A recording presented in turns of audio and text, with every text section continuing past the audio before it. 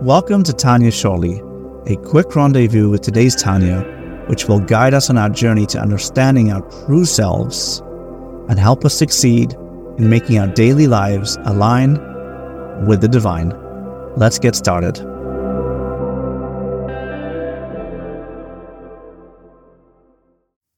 Today's Tanya is Perek Gimel, and Alter Rebbe adds two very important details in the Beinoni. Number one, the way that we said before how it works is that you have the Yetzer Hara and the Yetzer Tov acting in the person at the same time. Alter Rebbe points out that, especially with the Beinoni, it's not that both of them are in charge of the person or have any control over the person, as we see in the Pasuk in Brachos in the Gemara. It doesn't say that he is a Zevis and Moishlim. It doesn't say they both can control him. Beinoni can control two people. That would be like schizophrenic, very difficult to deal with. It says Zevis a Shaftan. Both of these are judges, and there's other psukim where you talk about judges.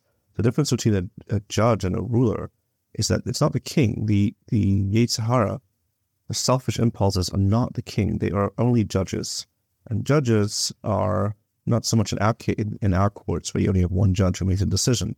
We're talking about the courts. They're like prosecutors where they have their opinion. The Yetzer Hara is like a prosecutor, and he gets up and he says his opinion. And therefore, they both have opinions. And Alter Rebbe explains that the Nefesh Bahamas, he's in the Chalos Meli, as we said, it's in the side of feelings, and therefore he says his piece, so to speak. And then immediately the brain starts to think about it, because even though it starts in the feelings, it automatically goes into the brain. The brain starts thinking about it. As soon as it arrives in the brain, that is this place of the Nefesh Elikis, selfless soul.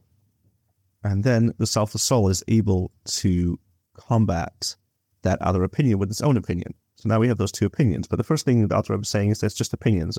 The Yetzer Tov and the Yetzer Hara both have strong opinions inside you. Know that they do not have control. And by you, we mean a Beinoni. A Beinoni has these two opinions that are inside him. And what happens with the Beinoni? The Beinoni, as we said, he never does an Aver. He's never a Rasha, because there's never actually any control given to the Yetzer Hara. So how does he stay on the good side? Because Alter Rebbe says there's another secret, besides the fact that we spoke about davening before. The davening itself has a special energy because Hashem actually helps a person. Like it says in Kiddushin, Hashem didn't help people fight against the Yetzer Hara. They would never be able to beat him. The Yetzer Hara is really tough and is really strong. And Hashem helps us because we just need to kind of have the will to be the Yetzer Hara, the will to be selfless, and then Hashem helps us. By the way we do this is really by davening. If we do what we're supposed to do, then Hashem provides us the power to win the Yetzer Hara. We don't have to fight the Yetzer Hara ourselves, basically. It's not our battle. We just have to, I guess, the Abishai gives us the weapon, he gives us the challenge, he gives us the target. We just have to point the weapon at the target, which seems to be just by davening and keeping them Torah mitzvahs. That is enough. If it's done correctly, it seems that's enough to fight the Yetzer Hara. But of course, we have to want to fight the Yetzer Hara and live a selfless life. But those two things, first of all, that the Yetzer Hara's thing is only an opinion. The selfish desire is an opinion. And the second thing is that the Abishai is the one that is the one that beats the Yetzer Hara for us. And that's an immense power. And it's designed like that the Abishai will beat the Yetzer Hara. We just have to do the right things that we tap into the Abishai's power. So what's the secret to the Beinoni? How is he able to always keep self-control, that the selfish desires of the Yetzer Hara that continue to come up in his mind, and they always arrive there as taivas, natural born selfish taivas, don't actually have any purchase. They don't actually have any effect on him. Not only he doesn't do them or say them, he doesn't even think them. Alter Rebbe says that the moment that he realizes that they're an evil thought, that the selfish, that very moment, pushes them away. And he doesn't consciously think about it, because if he thinks about it for 1 second, willingly, bad thought, you consider the Rasha. And Beinoni is never a Rasha, even for 1 second.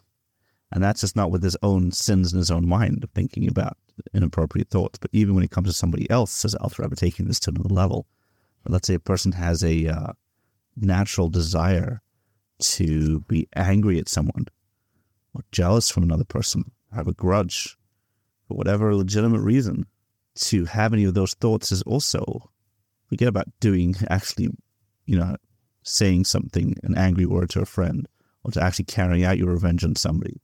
But even thinking about revenge or anger or jealousy in your mind for one moment, that's also considered a rush, and it's completely selfish desire. But what he actually does is exactly the opposite. He controls that thought, and as soon as he's aware that it's a bad thought, selfish, he pushes it away, and he does exactly the opposite. So the Alter Rebbe, that if somebody was bad to him, he does good to the other person. He does midas chesed. Not only that, he gives him extra good. And someone took something from him, he goes into Gomel Chesed and gives him extra chesed. For example, like we see in the Zohar, exactly what happened with Yosef with his brothers, where he repaid them for the suffering of 20 years that they caused. He repaid them with kindness and favors.